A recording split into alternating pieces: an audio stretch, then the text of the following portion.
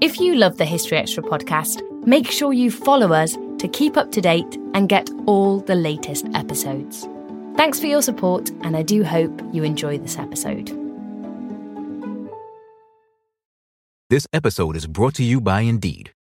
We're driven by the search for better, but when it comes to hiring, the best way to search for a candidate isn't to search at all.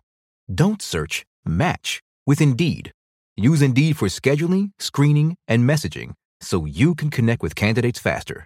And listeners of this show will get a $75 sponsored job credit to get your jobs more visibility at Indeed.com/historyextra. Just go to Indeed.com/historyextra right now and support our show by saying you heard about Indeed on this podcast. Terms and conditions apply. Need to hire? You need Indeed. This episode is brought to you by Visit Williamsburg. In Williamsburg, Virginia, there's never too much of a good thing. Whether you're a foodie, a golfer, a history buff, a shopaholic, an outdoor enthusiast, or a thrill seeker, you'll find what you came for here and more. So ask yourself, what is it you want? Discover Williamsburg and plan your trip at visitwilliamsburg.com.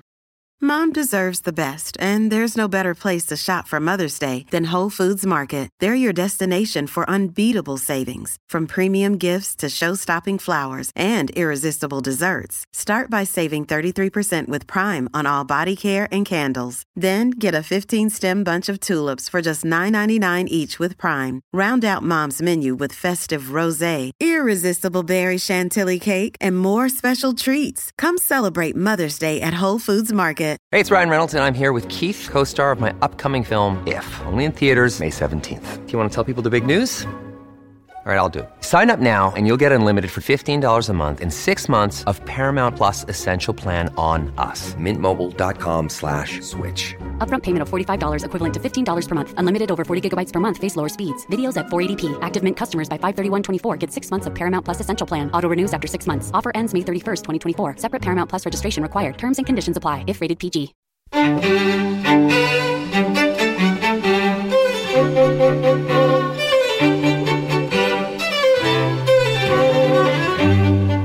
Hello and welcome to the History Extra podcast from BBC History Magazine, Britain's best-selling history magazine.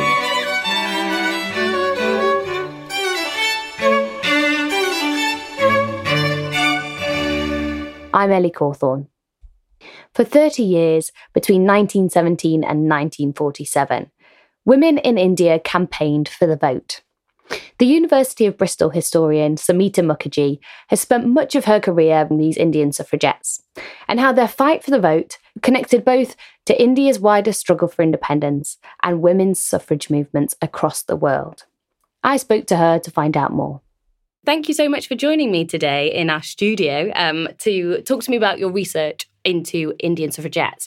So for our listeners who might be entirely new to this topic, could you give us a very, very brief introduction to the story of women's suffrage in India? Sure, and thanks for having me. So the Indian suffrage movement, or the movement for female vote in India, started in 1917, and it ran all the way until Indian independence in 1947.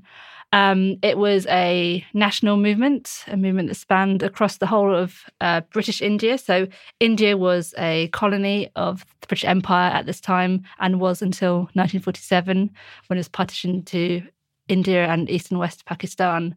So it was only in 1919 that a democratic assembly or kind of parliament was introduced in India. And so it was only at that time that there could even be a movement for female suffrage. So at the very inception of a parliament in India, from the idea in 1917, there was a women's movement campaigning for the female vote. So what are some of the key milestones, the key moments in the story stretching from 1917 right up to 1947? So the first milestone is 1917 itself, when a group of Indian women, led actually by an Irish woman, Margaret Cousins, who had been involved in the Irish suffrage movement but had now moved to India, decided to form a deputation to meet the Viceroy of India, which is like the Governor General of India, the kind of head of state of India at the time, to asked that women's votes be included in this new parliament. So in 1917, this idea was introduced in India that a new parliament was going to be introduced, and it would be introduced 2 years later in 1919. And at its very inception, and as the ideas of the Parliament were being discussed, the Viceroy of India and also the Secretary of State for India, so the MP in charge of India in the UK and the Cabinet Minister from the UK, were interested in just talking to Indians to get a sense of how they should formulate this new Parliament. But it was very clear from the beginning that there was no desire or interest or even idea of including women. It just wasn't on their radar that women would be included in this new parliament that would be introduced in India. So from 1917, a group of Indian women decided to preempt these discussions and form a deputation to meet with these politicians to make sure that the women's vote was on the agenda. In 1919, a new parliament was introduced in India, but women's vote was not included. So that's the kind of next milestone. So a new parliament was introduced in 1919 in India, and it was based on the federal system. So India is a very large country and was at the time, it's about the size of continental Europe without Russia, and has many states and provinces. So a central government was set up, but also each province had its own government as well. So representative assemblies were set up in the provinces, also a central government. A concession was made in 1919 that the local governments, the local provincial governments, could have their own votes within their assemblies on the question of giving women the vote. So in 1921, the first provinces of Bombay and Madras actually agreed to give women the vote in Bombay and Madras, which meant they also then had a vote nationally and could partake in the national vote. And by 1935, all of the states of British India had given women the vote on those lines. The issue was, which is quite similar to the UK and the suffrage movement in the UK, that only women who owned property were given the vote at this time, which excluded the vast majority of women. In fact, in most provinces, only about 1% of women owned property. And so this is why the suffrage movement had to continue as very vibrant across the 1920s, 30s and 40s until Indian independence. And after Indian independence, when a new government was set up in India, women were included in the vote. So it's a very long and gradual story. The women's suffrage movement across the world has always been about more than just literally getting the vote. It's about what that vote can give women. So in the Indian context, what kind of issues were women dealing with that they thought the vote might help with? Sure, yes. The vote is not just about kind of going to a polling station and just crossing your name on the list and voting for someone who represents you. It's an understanding of how you are involved in political participation and how your political representative can influence things that affect you. So the things that were affecting Indian women, which affected women around the world and continue to affect them, were issues around education, around work, around maternal welfare.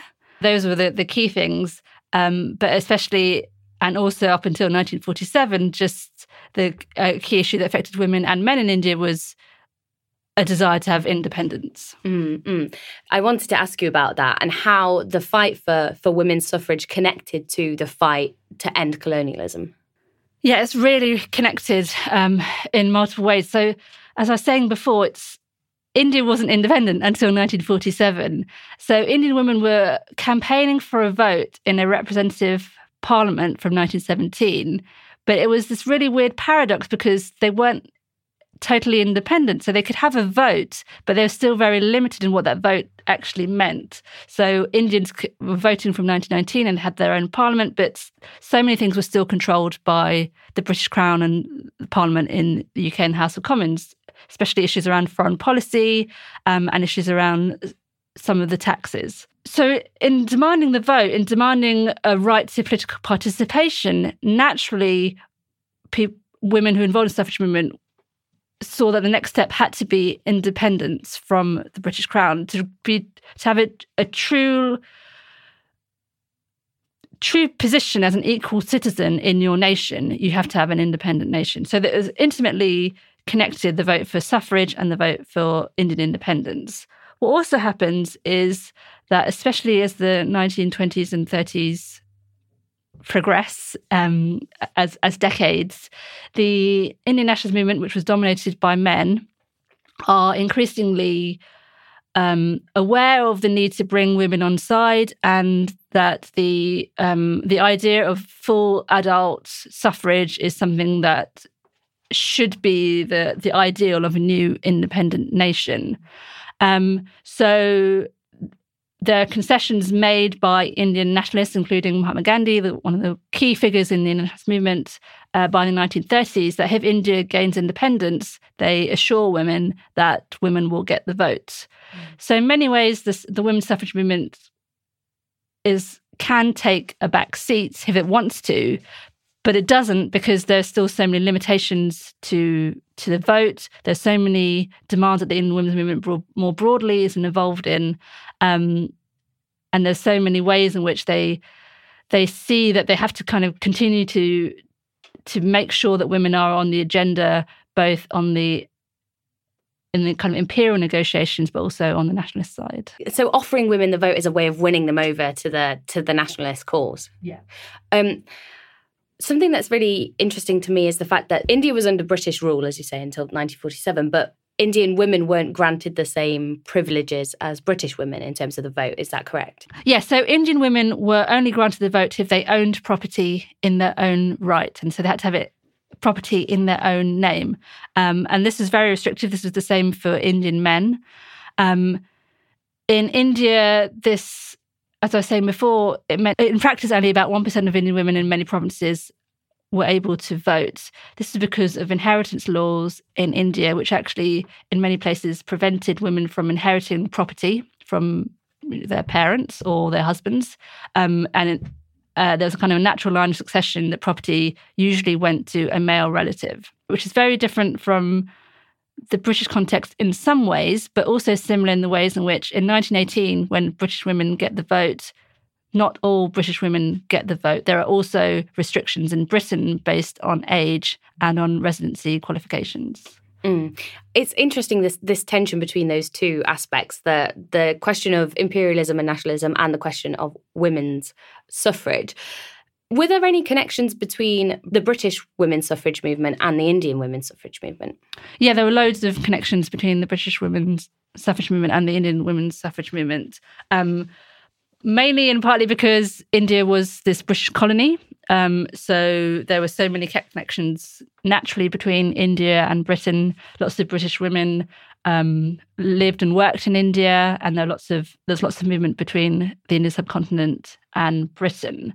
There was also a increasing recognition by British women who were involved in the suffrage movement after 1918 that they should support the Indian women in their own right for the vote.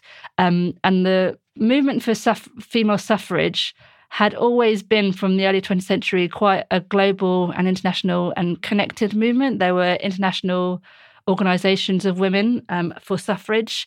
And so there was a long-standing legacy of women who were involved in suffrage in particular, in connecting with other women around the world, encouraging and helping them in their right to vote. What other countries did Indian suffragettes form connections with?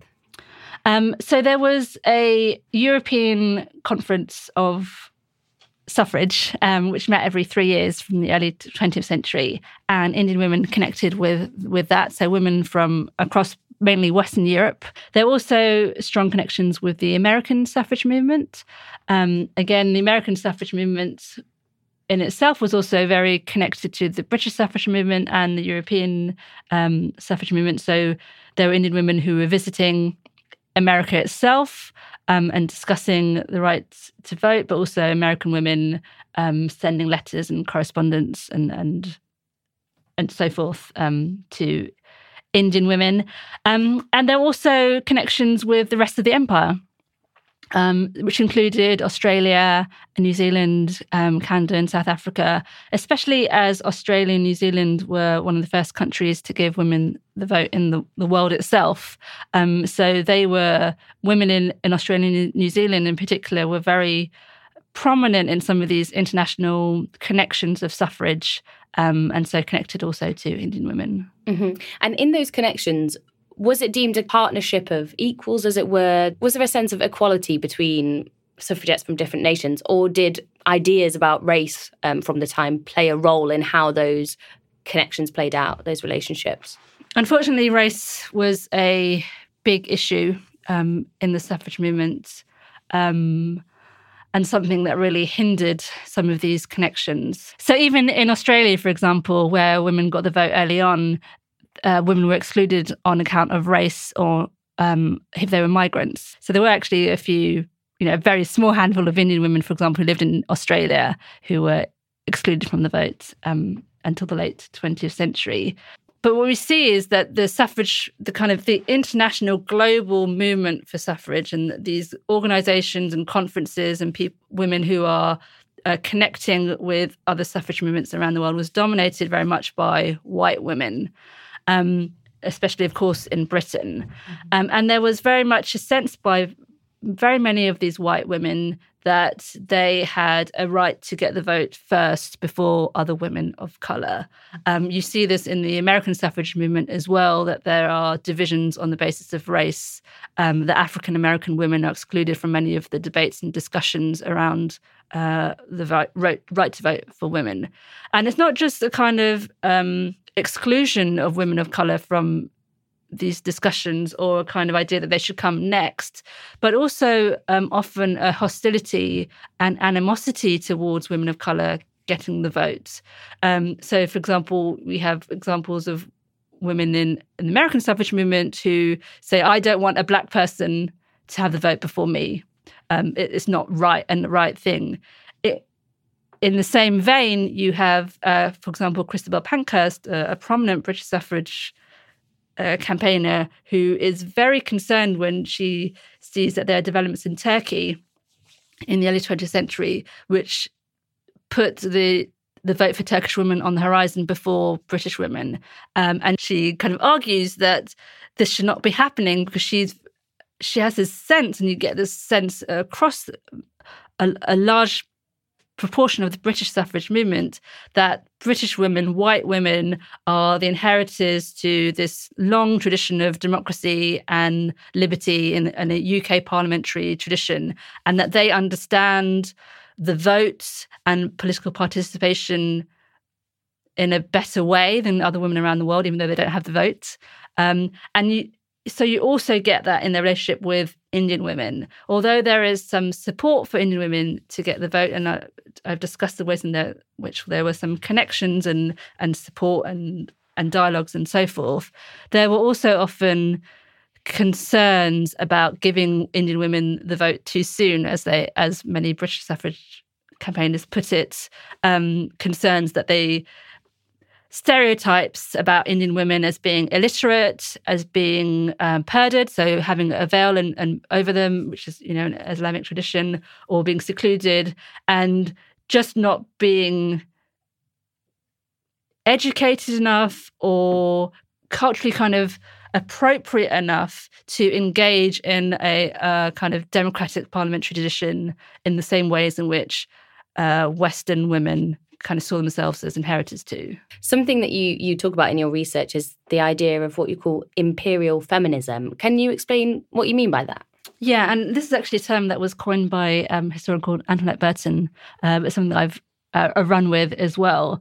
So it's this idea and sense and kind of practicality of British women who are involved in, kind of this first wave feminist movement, as it's called. The first wave feminism is the movement for political rights, who see themselves as campaigners for equal rights for women, and so are very much, see themselves as kind of equality campaigners, and yet they don't see and don't recognise that they don't also demand equality for women of colour.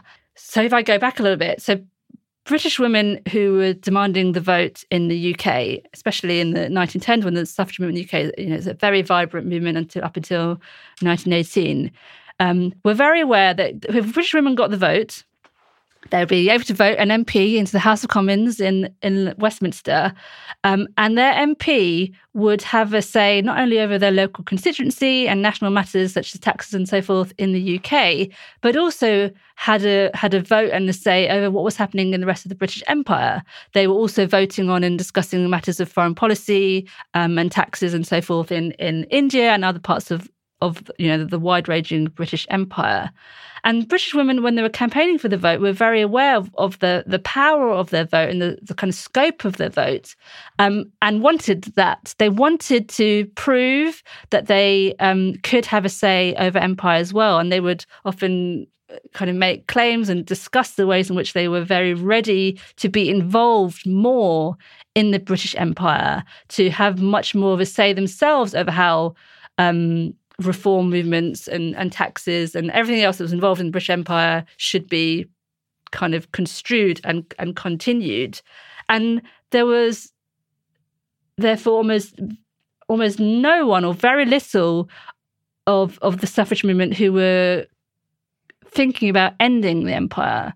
They were imperialists. So they were imperialists, but they were also feminists, which leads to the term imperial feminism. It's a very complex picture, isn't it? Yeah.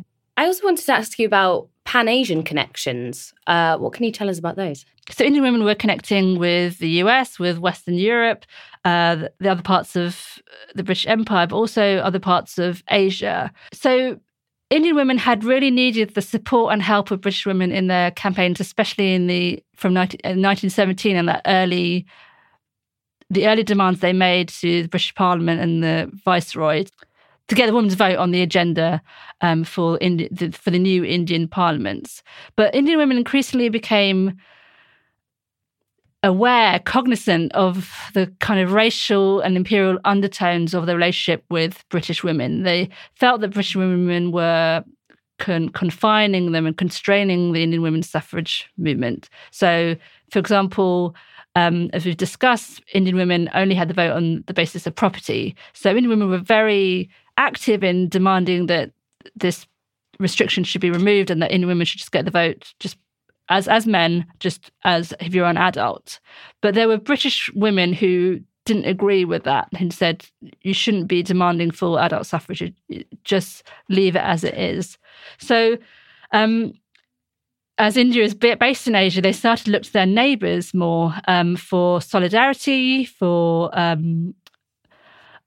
greater connections with women across China, Japan, other parts of Asia, to get more support from them and to try and build new allegiances that way.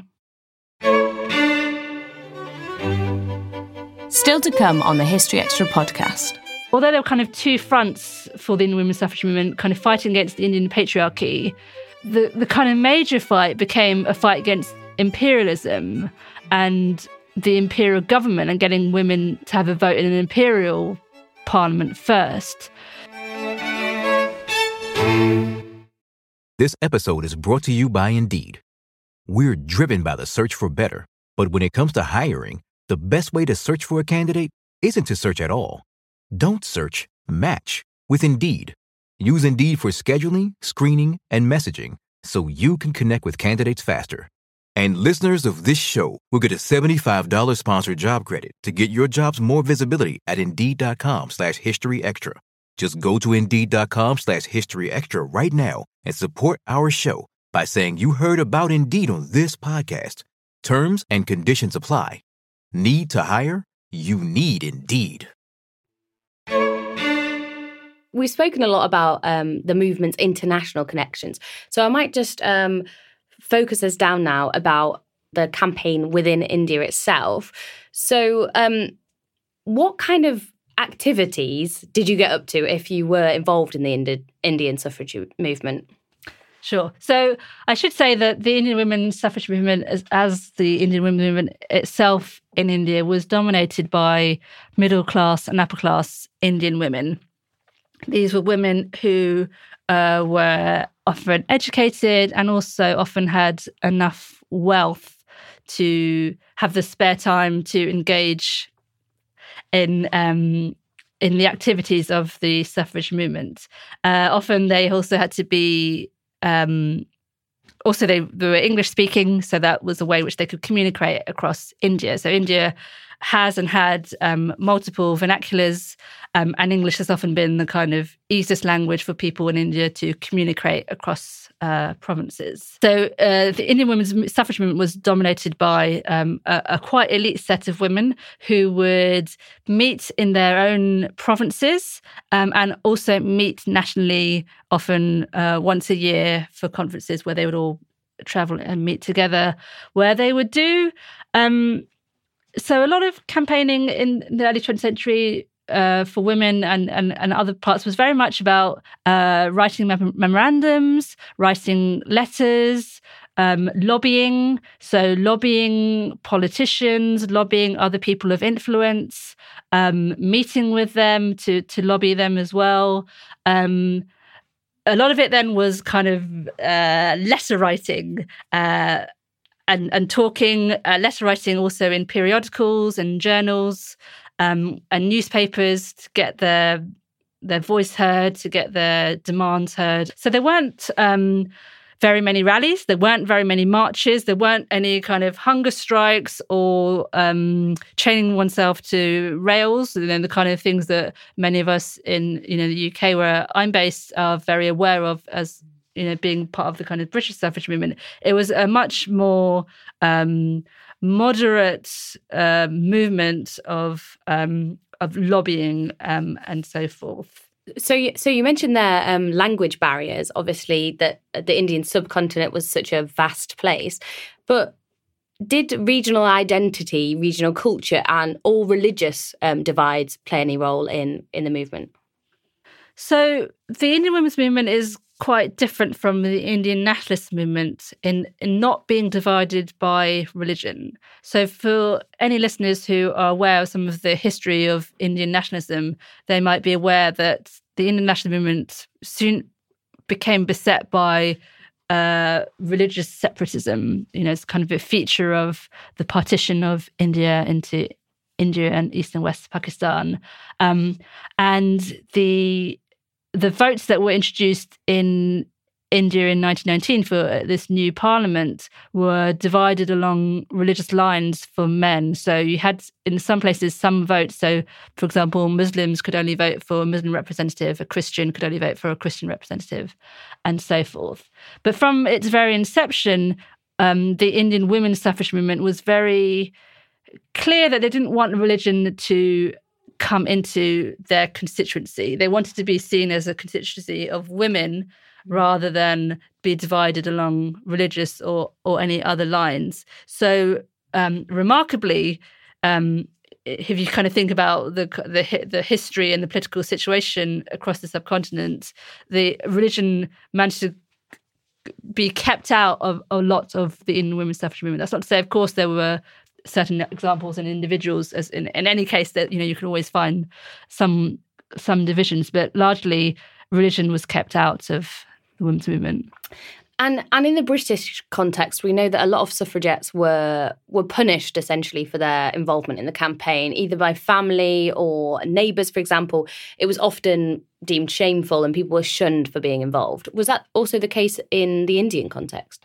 Not at all. I think it's partly because the movement was dominated by middle class and upper class women who generally came from backgrounds which had encouraged them to become involved in political participation and had given them those kind of freedoms to be educated and to engage in, as I said, in political associations and organisations.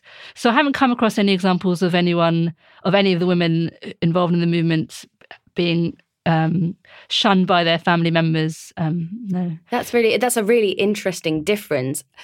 Was there much opposition? How vociferous was that opposition? Yes, there was, of course, opposition from Indian men against the Indian women who've come in for the vote. I wouldn't want to paint the picture that India was or is a kind of model of gender equality in its own society, and it wasn't and continues to be beset by so many issues around gender inequality. I guess the Indian suffrage movement had some advantages in that it was vibrant at a time. It's a horrible thing to say, kind of having an advantage at a time when the empire was in place. Because although there were kind of two fronts for the Indian women's suffrage movement, kind of fighting against the Indian patriarchy, the kind of major fight became a fight against imperialism and the imperial government and getting the women to have a vote in an imperial parliament first, so that they didn't have to fight against Indian men because Indian men didn't have the right to exclude them. It was British men who were excluding them.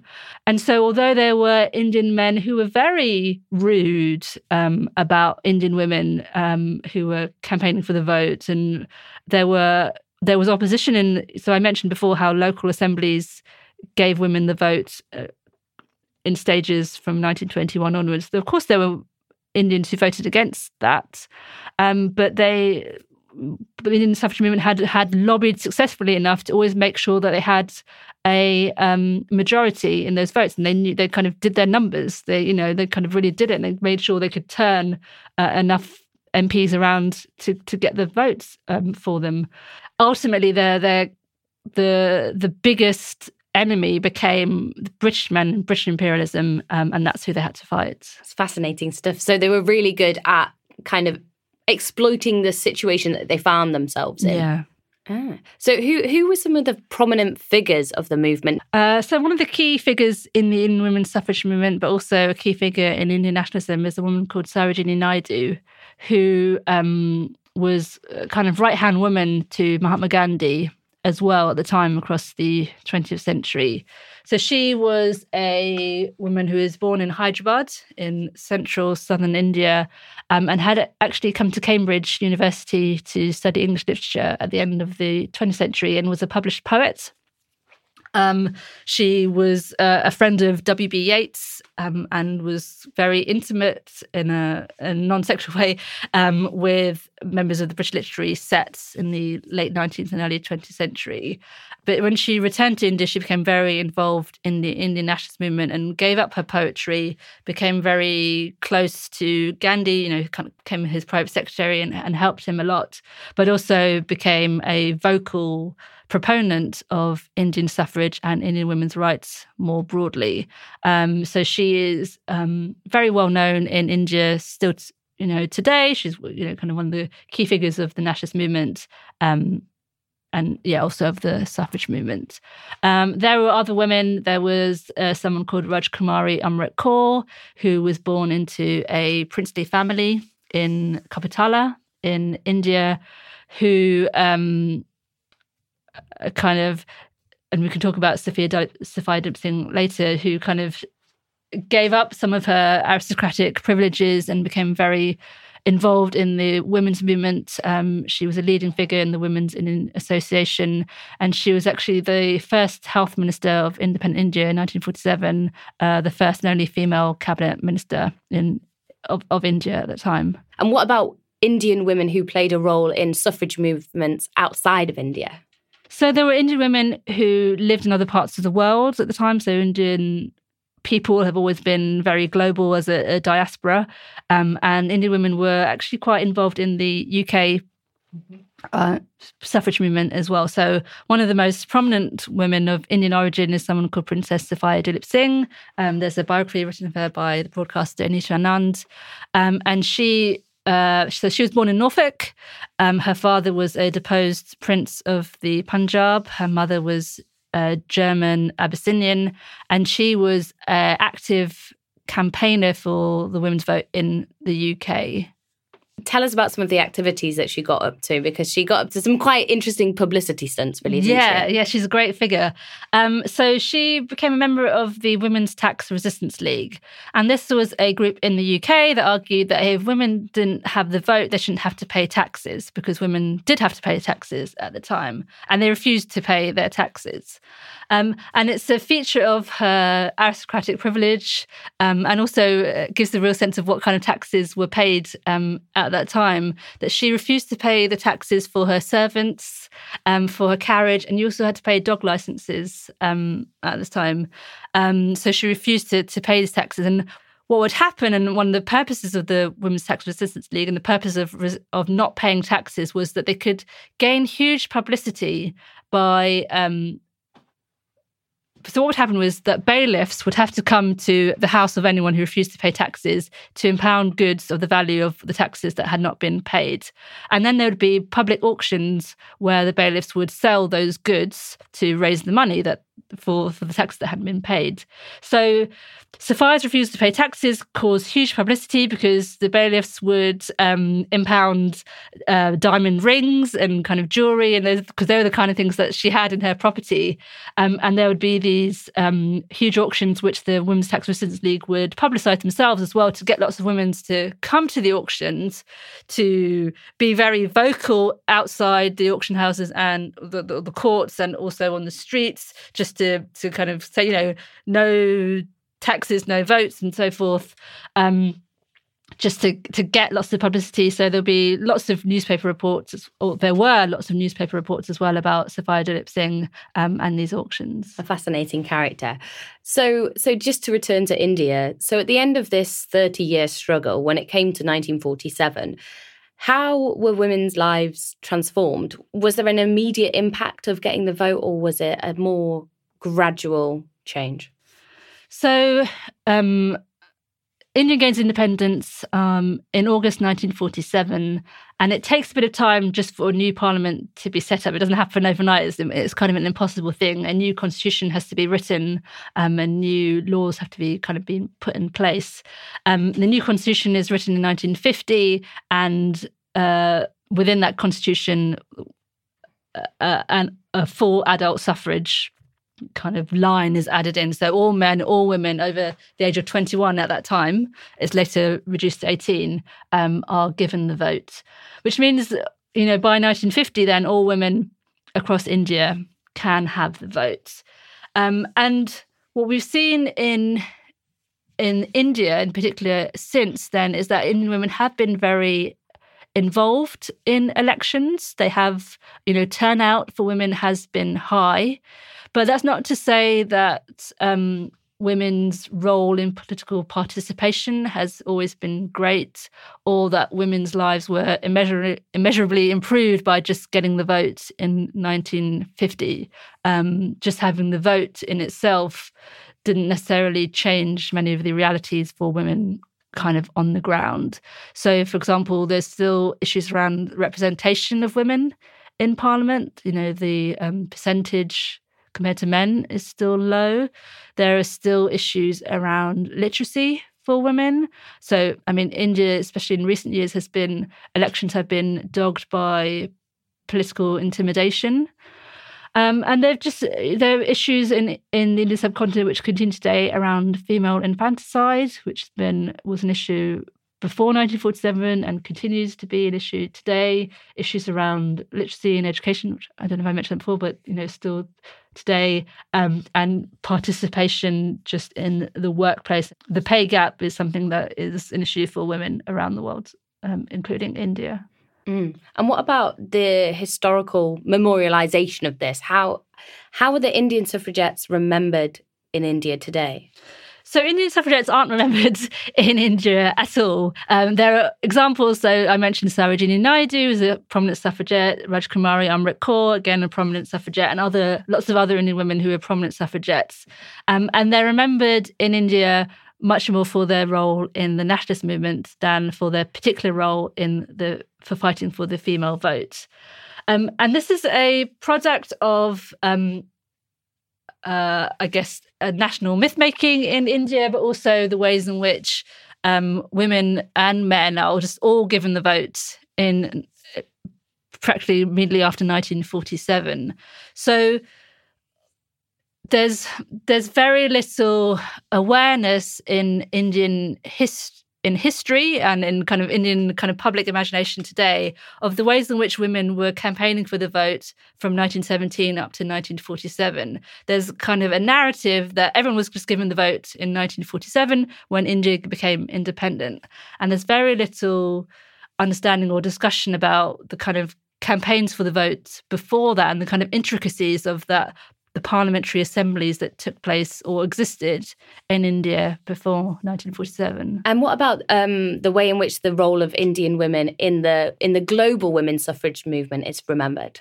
2018 was the 100-year anniversary of the 1918 Representation of the People Act in the UK, which had given some women the vote in the UK. And there were lots of celebrations around that in Britain. 2020 was the 100-year anniversary for America. So also there were lots of celebrations in the US in 2020, although lots of them were hampered by the global pandemic. And so in the last few years, there has been much more recognition of the role of women of Indian origin who were involved in the British suffrage movement. This was helped by, I mentioned before, the biography of Suffragettes Singh that Anita Anand wrote, but also kind of spurred by a backlash to the film Suffragettes, which came out in 2015, where lots of commentators pointed out that women of colour were not included in that film, not just as kind of prominent members of the suffrage movement, which, there perhaps weren't any, but also just in the kind of the crowd scenes of that film. And I think the film industry and the television industry in the UK in particular has become in the last few years much more aware of representing Britain historically and being much more aware of how Britain has been very multiracial and multi-ethnic for centuries. So, for example, in the 1910s, when the UK suffrage movement was at its height, Britain was very multiracial. There were people of colour, of Chinese origin, African-American origin, Caribbean origin, African origin, Indian origin, and so forth, in London especially. So spurred by the kind of backlash to that film, spurred by the biography of Safai Dilip Singh, and spurred by the celebrations in 2018, the UK has paid more recognition to women of colour in the movement, or also paid more recognition to the ways in which women of colour were excluded from the movement. In 2018, a statue of Millicent Fawcett was unveiled in Parliament Square, which is right opposite the House of Commons in Westminster in London. Millicent Fawcett was a very prominent campaigner for the women's vote in the UK. It's a large statue of Millicent Fawcett, but on the plinth, kind of below her feet, there are images of other men and women who were involved in the UK suffrage movement. And among those images, there is a portrait of Safai Dilip Singh, but also a portrait of someone called Lalita Rai, who was a woman from India who was also involved in the UK suffrage movement. That was Samita Mukherjee. Her book, Indian Suffragettes, Female Identities and Transnational Networks, was published by Oxford University Press in 2018. You can find a link in the show notes. Thanks for listening. This podcast was produced by Ben Hewitt, Jack Bateman and Brittany Colley. On Friday, we'll be talking about medieval monks.